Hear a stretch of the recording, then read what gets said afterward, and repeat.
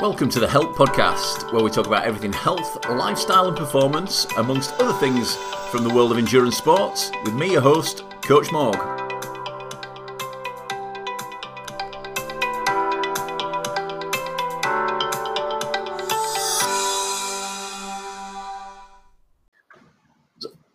Welcome to episode 5 of the Help Podcast, the Health, Lifestyle and Performance Podcast.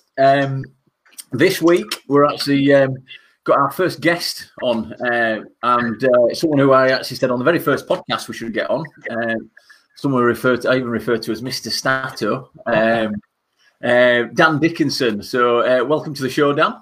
Thank you. Thanks for having me. Really honoured to be on. No, it's great, and I know it's great to catch up in general, really, because obviously we normally hook up for a coffee every now and again. An Americano with cream. That's our drink of choice, isn't it? In the cafe, and it's great to sort of see your face and catch up, even though we've been keeping in touch via Facebook Messenger and stuff. So I think it's worth sort of explaining to the listeners, really. Firstly, they know a bit about me. Obviously, it'd be interesting to let them know how we met, and I think it almost goes back to almost 10 years now ago when we were both training with GI Tri down in Doncaster. Yeah. Mr. Paul Corns, who someone else ought to get on this podcast, to be honest with you. We should get us all on, really. I don't know if it'll turn into a bit of a bit of a grumpy old men session if we do that. But yeah, we're training down there, and I think really the sort of for me, I was obviously working with British Triathlon at the time. Obviously, you've really got into the sport of triathlon since then. Gone from those early days right through to we'll talk about, let you sort of tell a little bit about your history and stuff like that. But yeah, that's where we met, and our daughters go to the same school and all that sort of stuff. And obviously, both coaches, so it's kind of like, it's fair to say that we're forever bouncing ideas off each other and comparing notes is probably a good way to put it, sort of thing. So do you want to tell us a bit about your sort of history in triathlon, Dan, and where it all started and where it's led to today? Yeah, well, like I say, thanks for having me on, Morg. I'm really honoured. But yeah, I mean, it really started for me. I've always been a runner, really, from a young age.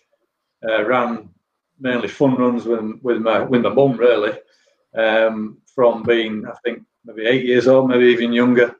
But never did anything competitively. It was just about just getting out there and running, really. So I sort of developed a passion from a young age. I was into other sports as a kid, like football and what have you. But I always kind of went towards the individual sports. I wasn't really a team sport person. I did other sports like golf and martial arts, that kind of thing. But like I said, never went into the team sports. But fast forward to sort of my multi-sport journey, really, was I started off in adventure racing for a company that I used to work for. They came in one day and said, we're doing this sort of team building thing. We're going to go over to Ireland and race this adventure race. Do you fancy it? And a few of us got together and said, yeah, we'd love to do it. Cut a long story short, never actually went to Ireland, but we did lots of sort of training races and whatnot. I then left that company. They went on to Ireland and did the racing, and I came and lived in Doncaster. And that was sort of in the mid 2000s, really. And it was funny. It was a conversation I was having with my cousin who lives out in the States, and he knew that I'd been into running from a young age and whatnot. And he said, "Have you ever thought of doing a triathlon?" And I kind of said, "Well, I've heard about these things, but my swimming is shocking." If you ever seen me swim, you wouldn't be asking me to do a triathlon. So anyway, but he kind of set a spark, really. And you start thinking, could I do one? Anyway, next thing you know, I'm signed up to Blenheim Triathlon sprint distance. this is like Christmas 2008. Signed up to do that later on that year. Did that and got the bug, basically. Went on from that to doing London Triathlon that same year, and been progressing ever since, really progressing up through the distances. I think the first middle distance was in 2010. I did the Vitruvian, and as the distances went longer, I just felt like it sort of fit the way that I like to train. And if you're going to train for a big event, it wants to be a big event. So the bigger races kind of always appealed to me. Did my first long distance event in 2012 at the Outlaw. My time that I got for that, I swear, was a sub 11, because I've got a picture of me coming over the finish line, and there's the clock at the side, and it says 10, and the other bit's cut off. And when I got my race time through, it said 11:00:01. So officially, at that point, I wasn't a sub 11 iron distance athlete, but right, yeah. As far as I'm concerned, that was. So, yeah, not bad for a first attempt. Yeah, I mean, like I said, I always felt like those were the distances that I was more suited to. But I think every long distance race I've done, I've always had these issues, and we've all been there. Well, most of us have been there. Walking the run, stomach like feeling like it's just killing me. Forced to run, so I've got no energy. Forced to walk, so I've got no energy. Just that familiar story but something keeps us coming back. Like, next time I'll try something else, and it'll get rid of these issues. And you always finish your race thinking never again, and then 2 minutes later you've got all the answers for a better performance next time. Yeah. So like you said, joined a couple of triathlon clubs and teams over the years. First one being GI Tri, as you say, where we kind of came together. Progressed on from there. Had a few decent results over the years. Age group wise, I've won a couple of age group races. Diva middle distance a couple of years ago, and the not long course weekend, the Lakesman up in the Lake District, obviously. Won my age group up there back in 2018. Yeah, so I kind of progressed really over the years and kind of learning as you go along. I was going to say it's fair to say. Oh, I've managed to do something that we've got us both on screen at the moment. That's better, isn't it? Yeah.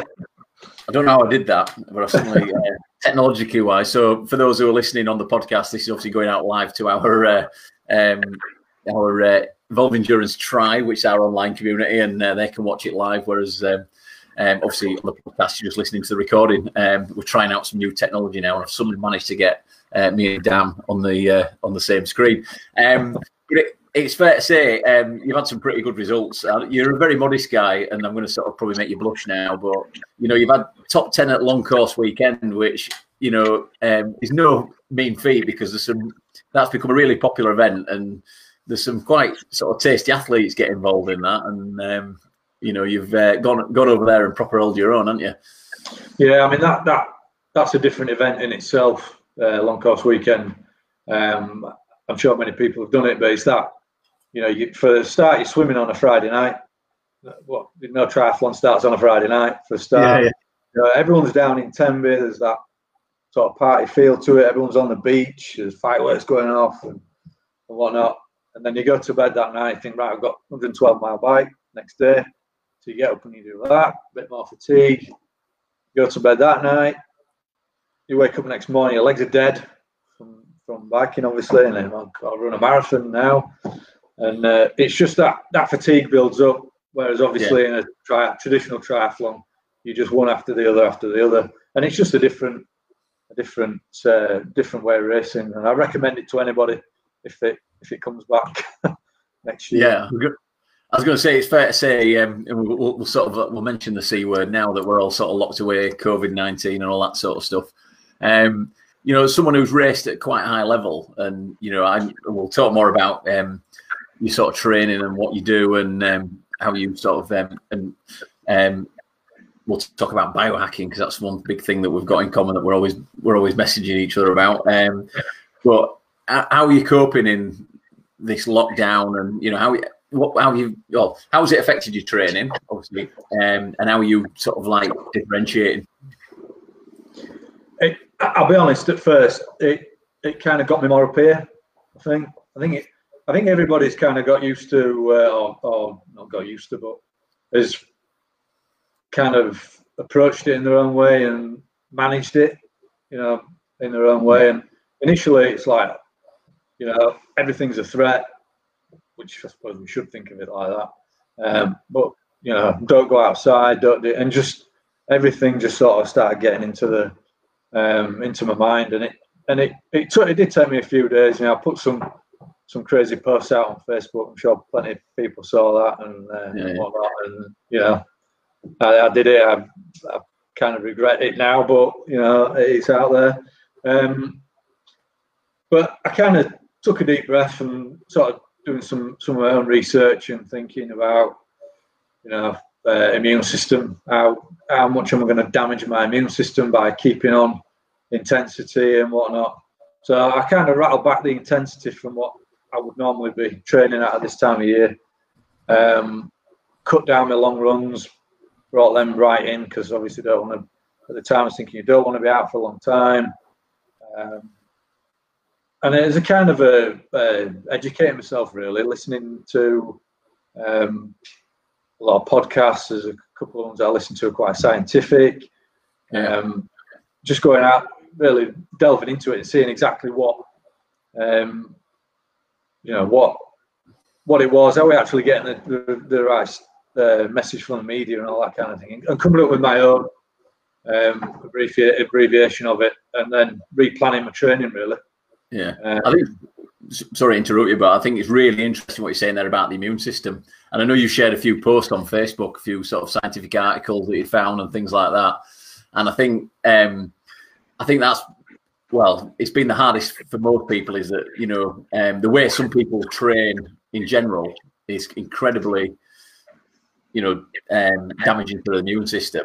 And there's always going to be that little bit of suppression in the immune system, particularly training at, you know, high volume and, you know, quite high intensities and things like that. But I think the biggest thing I've seen during this, and I'm not sure if you've seen similar, I'm pretty sure you have, because I think we've discussed it a couple of times on Messenger, but so many people have treated this as an opportunity to train like a pro and just ramp the training up, gone almost the opposite to what you've done, where you've taken a real sensible approach there and kind of gone, look, this is a stressful situation, it already is. Let's take a bit of stress off and be sensible about it. Whereas other people have almost gone the opposite way and gone, whoa, fantastic, I'm furloughed from work, therefore I'm going to smash more out of my body. Yeah, I mean, for me, it's like the ideal opportunity now is to get the rest in. You know, you can. I mean, to me, you know, usually, you know, rewind a year, you'd be going out training and then you'd be working all day, not getting that opportunity to rest, recover, and go again. Now you've got the opposite of that. You can still do, you know, an amount of training, but you've got more time to recover, and that's where you can take more of a professional attitude for racing. For training for me, is being able to rest more than you would normally, and staying out of those, you know, stressful meetings and getting up at 5 and 4 o'clock to drive to Scotland for a meeting, and there's none of that at the minute. And it's for me, it's taking those opportunities and growing from them and being able to rest and go again. Yeah, totally. And I think, you know, obviously, for me, I'm obviously, you know my full story about how I was quite poorly, and for me, I'm just getting back into training and enjoying the process and shedding a bit of those excess pounds, which have been great. But I think I'm the same. The biggest difference for me now is rather than trying to squeeze some training around a really, really busy work schedule, obviously coaching stupid hours, I'm actually I've got a little bit more sort of structure that allows me to sleep better and get better recovery, eat properly, rather than just grabbing something on the fly and stuff like that. And I think irrespective of what level you're at, I think the opportunity there is to. You've got time to prepare food. You've got time to think. Do things right. And what I need to do, and I think a lot of people need to do, is take the lessons that we've learned in this current crisis situation and keep doing them. There's another great thing is being able to spend more time with family. I've got a young daughter, 9-year-old, and being able to spend time, as a 3, and enjoying time together, making food together, and doing all those things. So it's so what you're saying is just taking the positives out of it. It's a rubbish situation to be in. We can't race, face it. We can train, we can rest, we can spend time with family. So that's what I'm doing. So what you're saying is you're not going to join that queue of people trying to get into KFC at Doncaster? No, or Costa. Or Costa, yeah. I see that on Facebook. That, well, I think it's the same all over the country, but it's amazing how quickly people revert to typing it once it's over. But I think the biggest thing anyone listening to this can probably take away from things, look at the positive things that have come out of this, the positive changes in lifestyle, and like you said there, just keep it going if you can. Once we get Don't get me wrong, it's a terrible thing. Nobody wants this. Nobody wants to be in this situation, but we're in it. So take the precautions. If you go out, be careful. Do what the government's telling you to do, whether you believe it or not. Just stay safe. Yeah. Take the NHS and all that. Just off a slight sort of point here that, again, a little bit of common ground between you and I. Obviously, both of us spent a bit of time in the military. Yourself with the parachute regiment. Do you find that that's helped sort of deal with, obviously you've got, irrespective, just jumping out of an airplane is a stressful thing in itself. So have you found that anything from your military career has kind of like helped you sort of deal with I think it's something, that mindset, and you'll know what I'm talking about, that it's always it's there in the back of my mind, and sometimes I wish it was in the front of my mind, and sometimes I'll emotionally respond to something when back then I probably wouldn't have done it. I'd have been held a bit firm, as they say, and so sometimes I need to bring that forward, but it's definitely had an influence. You can't deny that. In situations like this, you think these situations are bad, but wartime and all that, it's just nothing, is it, really? To be fair, in the grand scale of it. But the situation is what it is, and I think it was interesting. A lad who I served with, during this process, we've hooked up on Facebook, and he was kind of, he now works for himself. He's a tree surgeon, and he was saying like, this, it's a nightmare, this COVID-19, and just said to me, it's no different to being in the military. Someone's dictating your life for you. Like being confined to barracks. Simple in that respect, isn't it? Let's be honest. We've been in this situation before where we've had our movements restricted. Normally because someone had a fight downtown or something like that. But I think it's really, really interesting from that perspective. Well, I know a few other people have talked to and are in that game feel that sort of bit of military background does help, not only with what we're going through at the moment, but also probably linking a little bit to training and stuff like that. How you tackle your training, because staying on that point a bit, would you say that your sort of preference for longer distance events, do you think a little bit of that comes from being in something like the parachute regiment? Probably. Punishing yourself or being punished over long periods of time, carrying a lot of weight. It probably is. that's where it probably started. Didn't know it was in me until then.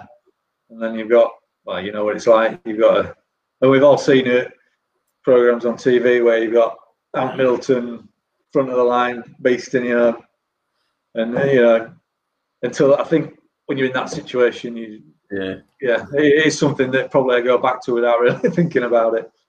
So probably is a good point. So I think probably a good time to sort of switch on to having a little bit of a chat about, because we're sort of sneaking into this subject now of biohacking. I'm keeping an eye on the clock here because I'm pretty sure you and me could go on for the next 6 hours about this sort of thing. But it'd be really good.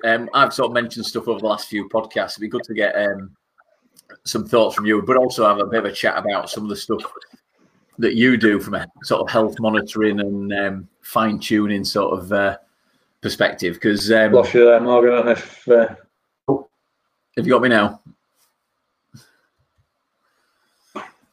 Are we back? Are you there? Got you again. Yeah, we had a little sort of technological failure there. I was saying about health monitoring. We did a little bit of a chat about that on the podcast a few weeks back, and it's kind of like I sort of outlined in my sort of key metrics. I like, I occasionally look at my blood pressure, probably sort of, once or twice a month. I look, obviously monitor my HRV and things like that quite regularly. What are your kind of key sort of metrics that you're kind of monitoring from a health perspective on a regular basis? Yeah, I think monitoring for me is the series of tools. Really, it's not something that I live by sort of day to day. It's gonna, if I get a low HRV reading or whatever, I'm going to change what I'm planning on doing that day, unless I'm feeling particularly rubbish. I just want to use that tool, and they're all tools just to confirm what I'm actually, this feeling I've got. Is it actually fatigue that my body's got, or is it just something that's a little bit up here? And I think the bigger picture that we can get from just how you feel to what your blood's telling you, what your blood pressure's telling you, what your HRV readings are, all these things come together. And I'm not saying that anyone should sit down and go through everything and, right, okay, well, an hour later after taking all these readings, I've decided that I can't go training. It's an overall feeling, but the general ones that I do, I have sort of a morning routine, really. I'll get up and I'll basically chill out in the chair for 5-10 minutes. Just to let my body settle down. Obviously, you've got up, you've woken up, come downstairs, sit in the chair, chill out, and then I'll take my HRV reading from the app on my phone, which is the HRV for training one. I think you spoke about it on your podcast. I've actually, a couple of days ago, got a heart rate strap as well. So I've been plugging that in for the last couple of days so I can do the HRV for training one, and then I'll do the elite version which you use. So I've now got 2 HRV metrics that I'm using. That's more out of interest really than to dictate what I should do day to day. And then once I've done that, I'll use a finger prick tester for my blood glucose, which is like this thing here. So it's like a finger prick. Get a little bit of blood, put it on a testing strip, and then it sits in a machine, and then that tells me what my my fasting blood glucose levels are. Aiming for a healthy range in that, and that, to be honest, that will kind of loosely dictate what I eat that day. In terms of, if it's quite a low reading, then I'll eat a little bit more carb than I might normally. And vice versa. If it's a bit high, then I'll just be a bit more careful about it.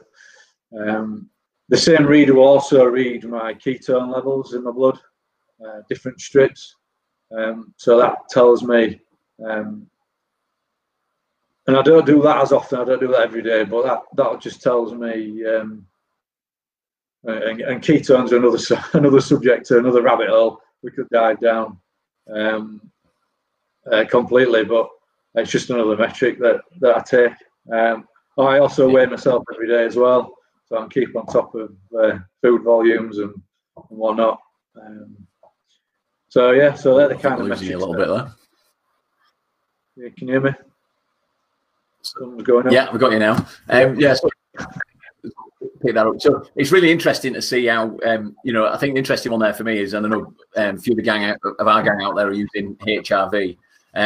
You're a bit like me comparing different stats. So I get HRV not only from Elite HRV, I get it from Oura Ring, I get it off my Garmin and stuff like that. And it does seem a little bit excessive, but it is quite fascinating when you start seeing them tallying up, or you might get a variation from one to the other.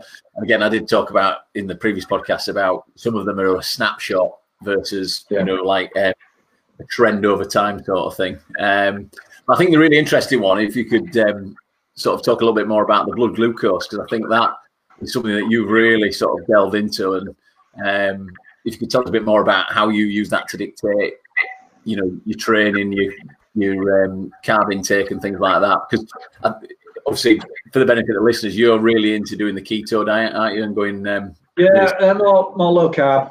Low carb, yeah. Than strict keto, but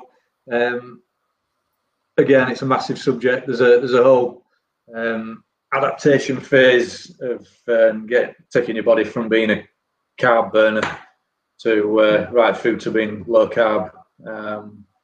It's after Ironman Switzerland last year, walking most of the marathon, that was when I kind of made the decision that something's got to change drastically diet wise, or I'm just going to give this game up because it's just too difficult.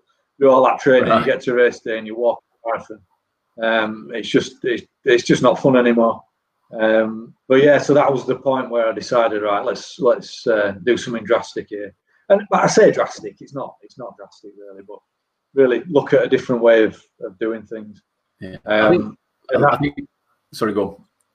Yeah, and that's when I made the shift and got back and really started delving again down another rabbit hole of low carb and transition phases and turning my body into a fat burner rather than a carb burner. But there's a lot of misconceptions that people think that because you're a low carb, you're no carb, but it's not. It's about protecting the carb stores in racing. It's about eating the whole food carbs in your diet. So you're still eating carbs. It's not about being ketogenic as an athlete, although I think there are massive benefits for being strict ketogenic in everyday life for everyday people really. So I'd say the blood glucose reading and the healthy range is between 4 and 5. So we want to be in that on a morning. And it's funny you say about the trending thing about the HRV. Obviously, that fasting glucose level that you take first thing in the morning is just at that point. So you might go and eat something for breakfast and it's going to spike or do whatever, which then took me down another route of getting a continuous glucose monitor. And you probably knew I was coming onto this, which I found just unbelievable how your body, or how my body reacts to even the slightest amount of carb intake and intense training as well. Some really crazy numbers after a high intensity run I was hitting. It got me a bit worried actually, and then somebody reassured me and just said, look, it's just a snapshot of time of how deep you went on that session that your blood glucose would spike, and it would do that because obviously you're triggering your lactate. Lactate is a kind of sugar, so your lactate and your blood glucose go up at the same or similar. They trace each other up at a similar rate. So I mean, I'm probably going all over the place here.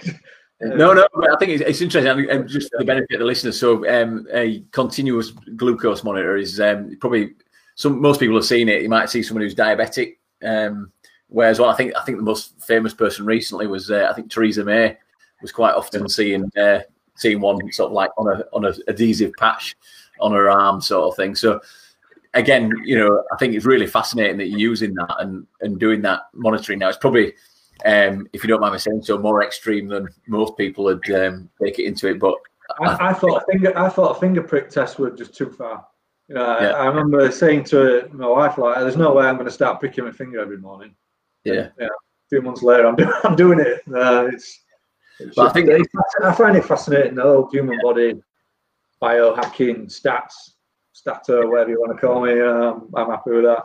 Well, I think for me, that's the interesting thing about you, Dan, is that you're kind of doing it because you've got that genuine passion and interest in seeing how different training methods, different foods, everything, how you train, live your life, your lifestyle and stuff. You're really fascinated about how these it affects these different elements. And again, probably not the line that everyone wants to go for, but very much similar message to what we said previously. I think it was in last week's podcast. I was saying about now's a great time to experiment and start trying different things. Obviously, not going too extreme, but just actually making subtle changes and seeing how that does affect different elements of your recovery, your ability to train, and things like that.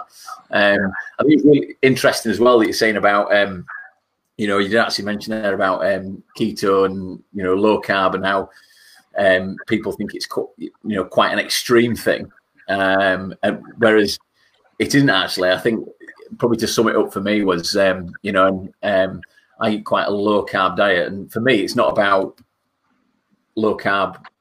Obviously for me it's about a health perspective, but it's more about making sure. My big problem is I used to over consume carbs. Yeah, me too. Yeah.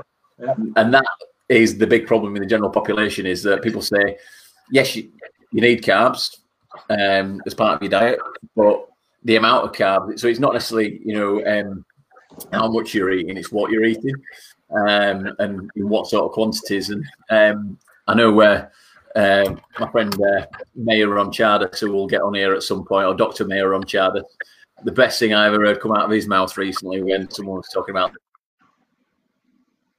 low carb was when low carb high fat is the term. So people talking about high fat diet, and he basically said, if you reduce your carbs a bit, the percentage of fat is going to increase. So rather than thinking of low carb high fat and people panicking because they're thinking it's this diet that's going to be full of excessive amounts of fat, it is really just about lowering your carb content to make sure that it's within a sensible level for the amount of activity that you're doing. And that's kind of, for me, that's what you're the epitome of, because you've actually done that great bit of work to really fine tune it.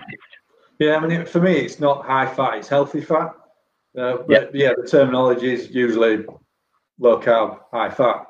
But no, I just, it's low carb, healthy fat for me. Yeah. And it's actually smart carb as well. There's another one, tagline you could call it. And it's just about, and it is so much. I mean, I did start this journey from a performance angle, but as I've delved into it more, it's such a health thing. I mean, especially now with what's going on. If we can't realise that we need to look after our bodies, be it food, exercise, the writing is on the wall. It's on the TV every night at 5 o'clock. And say what you want. I had a stat tonight, being stat. 1 in 3 people who've unfortunately passed away have had some form of diabetes through this. So, yeah, you've just beaten me to it. I was gonna lay that one out. It is, as someone who was carrying too much weight and amongst other things became with some stress in my life, became had a health problem. I think it's really, really fascinating that there's a lot of people trying to have conversations about this, and it's probably all right. Potentially we might get some criticism. You're significantly leaner than me, but two healthy individuals sat here, sort of talking about the big elephant in the room, which is obesity. But it's fair to say, I know, for a fact, I've been there. I've been obese and overweight and over fat, whatever you want to call it. And I think going back to that point about COVID-19, I think there's some stats coming out there which are truly shocking. But people are almost sort of saying you can't. There's been a few things flying around around social media saying people are getting criticised for talking about it. But yeah, as you say there, that stat of 1 in 3 people who died. I think the actual stat is 1 in 3 people who died in hospital. So it might be broader. Right, yeah. So of just the people who died in hospital, had some form of diabetes. Now, what the interesting fact for me, Bill, is what percentage of that was type 2. Yeah. So which is said to be preventable. So yeah.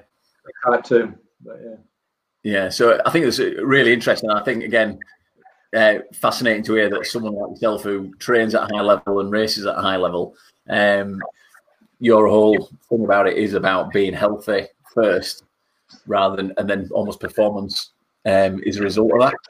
Is that fair? But yeah, without a doubt. I think they all come together. Definitely, health, enjoyment, performance, they all come together. They're not exclusive of each other. So yeah. So, what does your training look like at the moment? Then, what would you say a typical week in the life of Dan Dickinson from a training perspective looks like? Well, I'm quite a frequent guy. I like frequency. I like to.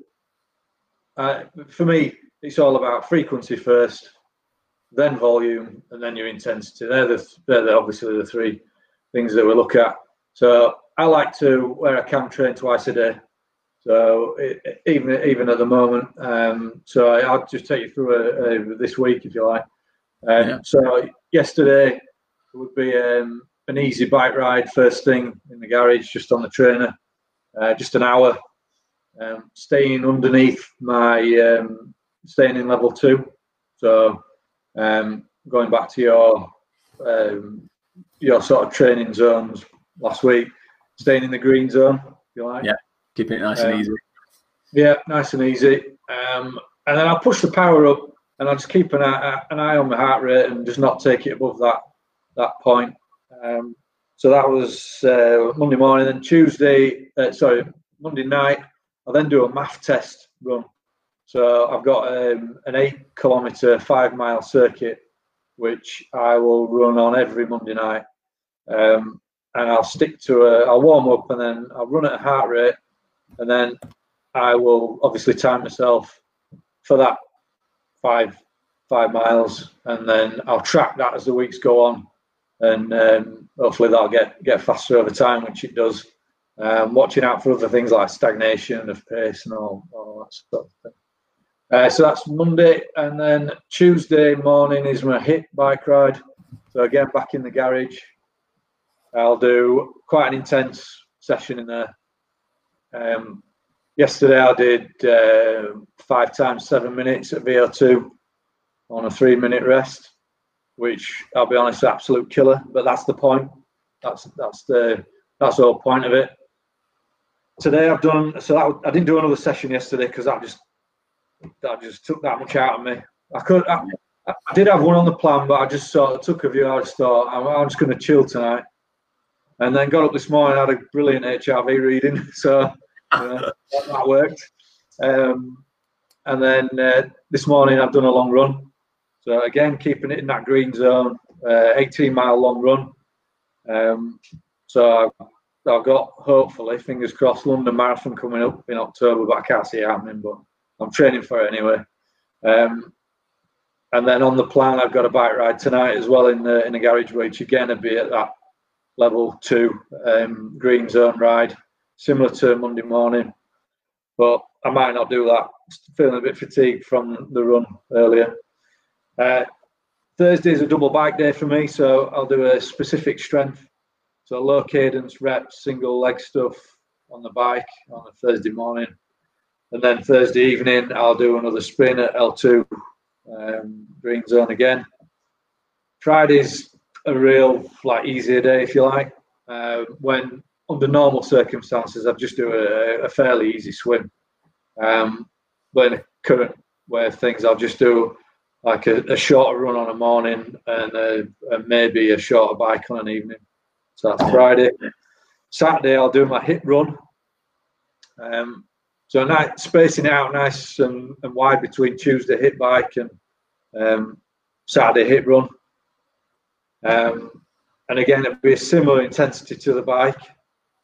And then Sunday will be a long ride, again, down at L1 green zone stuff. So all in all, you're looking 80-20 split and all that between high hit stuff and green low intensity. Obviously, as I get nearer to a race, that'll change. I'll do more in the middle, moderate amber zone, if you like. Which is where, for me, the way I work is where the Ironman and the 70.3 intensities are in that middle zone. But I'll only go into those areas as I'm getting nearer to an actual race, and I'm getting a bit more specific. The sort of watts and paces that I want to race at. So that's a snapshot of my week. That's good, and it really interesting. We're talking about the other day. I think again something that our listeners could probably learn from there is that even though you've got this quite comprehensive plan, and you said there you like the frequency and probably the consistency of doing it, really interesting to hear that you've done a tough session. You kind of felt like it had taken a lot out of you, so you actually skipped a session to allow yourself to recover, and then that set you up perfectly for the following day. Yeah. And I think I got an 18-mile run this morning. You got to. Yeah, I always think, what training I'm going to do today, how is it going to affect tomorrow? Because the other thing I always look for is consistency. Got to remain consistent. Don't want to get injured. I don't want to get sick. I want to keep rolling through this, and the other key components to how I work. Yeah, I think it's really interesting because a lot of people would like, they almost feel like because it's written in the plan, particularly if it's been given to them by a coach, that they've got to do it. Whereas I know in quite a lot of our gang, I'm sort of telling them, going, if you don't feel up to it, if you don't feel great, or your HRV score or your other metrics are sort of a little bit off the boil sort of thing, just, use that opportunity to get some recovery and actually be fit, in a lot better shape for the next training session and maximize the next training session that comes after that you've just skipped. But yeah, so many people obsess about it. When it's time to go hard, you want to be ready to go hard. And if you're not, because you're fatigued from yesterday, if I'd have gone out, if I'd have gone on the bike last night, and that would have impacted my long run today, then that's that's a big part of my week is a long run. So that's just it's damaged that session that I'm trying to aim for. No, that's fantastic. Absolutely fascinating stuff. I think I'm going to put you on a couple of sort of quick fire questions here for you. Well, you can expand on it if you want. You're a bit like me. You like taking photographs of your food on Instagram. We'll put your Instagram link below so people can follow you. What's your favourite food? Now, I'm going to put a caveat on this. What's your favourite food, healthy food, and what's your favourite food if all bets were off and you could go and have what you wanted? Fish and chips, dead easy, that second one. Yeah. In fact, I had a conversation last night with my wife, and I said if I could just smash fish and chips right now. Yeah. But I'm not gonna, because it's just not worth it. But yeah, that would be my guilty pleasure, and a big bar of Galaxy. I'm a dairy milk man myself, but anyway. I'm a Galaxy guy. I agree with you. I agree with on the fish and chips, but I've been proper anchoring a pork pie as well. A proper decent one, you know what I mean? Yeah. But what's your favourite meal that you kind of throw together at the moment then? I have this thing called it's left me now. It's like a carbonara that I do, but it's got no pasta in it. Leaky carbonara, that's what I call it. So loads of cream, because cream's good for you, isn't Loads of cream, loads of leeks, fried. Fry up some broccoli, stick that in there, and then I'll put some salmon, smoked salmon on top of that. Brilliant. And some people might say, well, that's not healthy, all that cream, heavy cream in there. What are you doing? Too much fat. But no, that's the one that I enjoy. Yeah. Amongst a lot of other things. So. No, it's I must admit, I'm a big fan of the cream, and I'm hoping that Bev, my other half, listening to that, so she can get chopping some. She's looking at me through the window now. So get chopping some leeks up. We get a lot of leek from our local organic farm, so we'll be giving that one a whirl for definite. It's a good one. What another sort of quick fire for you? What would be your old if it was kind of right? You can do it any training session you want, irrespective of what time of year it is or anything like that. What's the one training session that you absolutely love, and that you know? What's your favourite session? That's a difficult one because I change them that much. I did a good one on Saturday actually, and I'll be doing this one again. And it's when I just sort of trialled it. It's one of name drop here. It's one of the Plough's pre-race sessions. Yeah, Dan Plough's over in New Zealand, who I'm a big fan of. Anybody who knows me will know that. And that's basically a warm-up row. It's a run session. Normally you do it off a bike, so a bit of a pre-fatigue, maybe a couple of hours at Ironman pace, Ironman power off the bike, and then it's straight.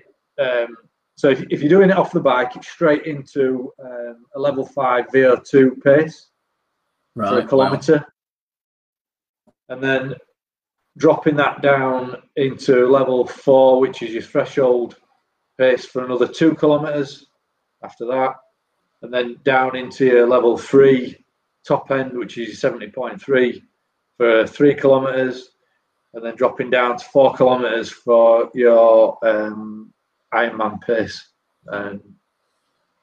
with no breaks in between, so there's no rest periods. It's you start off high and you go in, and it's one of them where you set off and you think, oh, yeah, I've only got a kilometre of VO2, I'm all right.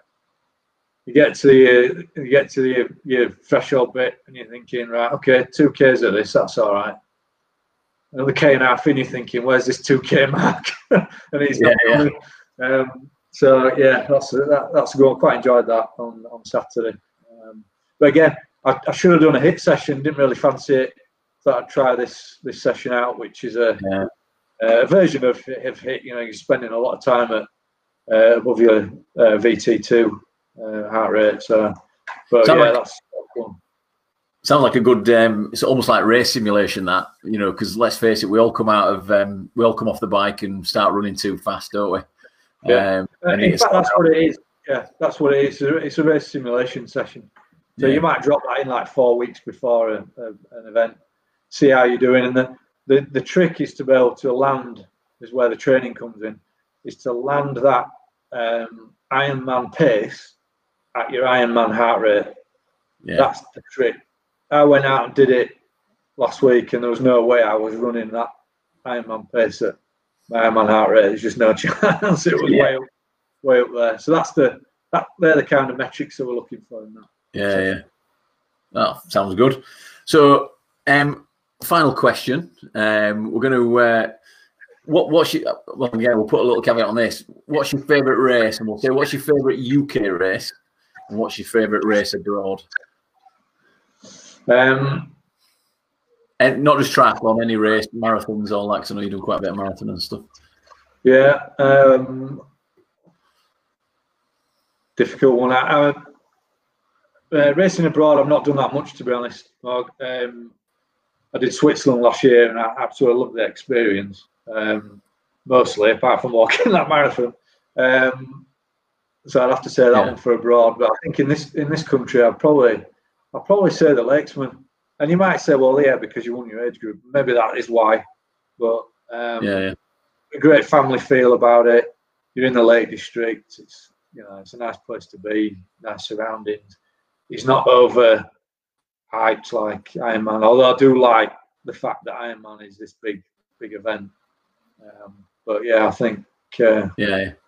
Although and then again you've got Ironman Wales. I mean, you can't. I might say Ironman Wales and just go back on everything I've just said. It's difficult, isn't it? And I've never had a great race at Wales. I think few people have, but that I think, and down there it's the people. Tenby is just it's either becoming or it has become the like triathlon mecca for this country, for England and Wales, if you like. So. Yeah. No, good stuff. So, just want to say a big, huge thank you to you, Dan, for coming on and sharing with us your thoughts. And like I say, from my perspective, it's great to catch up with you. And in general, like I say, we've not had a chance to have a coffee for a while. So great to have on. We'll probably get you back at some point, and definitely. Again, I'll say it again. We'll see if we can corner Mr. Corns at some point, Paul Corns, and see if we can get him on at the same time. And maybe Vaughan as well. That'll be a laugh. Yeah, Vaughan will be a good one. Yeah, we'll get Vaughan on. All that sort of thing. I'll have to make sure I've got more than 50p in the meter for that one if Vaughan's coming. And what have you? But no, part of this is to get people like yourself on. What I like to call local heroes, people who are sort of pushing the boundaries. Well, it's great to hear what you're talking about, and even though you are someone who takes it to another level, it's fascinating for people to, people can really probably relate to what you're doing and see the benefits that you're getting from it, sort of thing. So, big thank you for that. So, listeners, we're going to sign off there. I hope you enjoyed that. I'll put some links to Dan's social media stuff down in the show notes. But we'll be back next week. We may have another guest next week, so look out for that one. And we'll see you soon. Take care. Thank you. Cheers, Dan. Thanks again.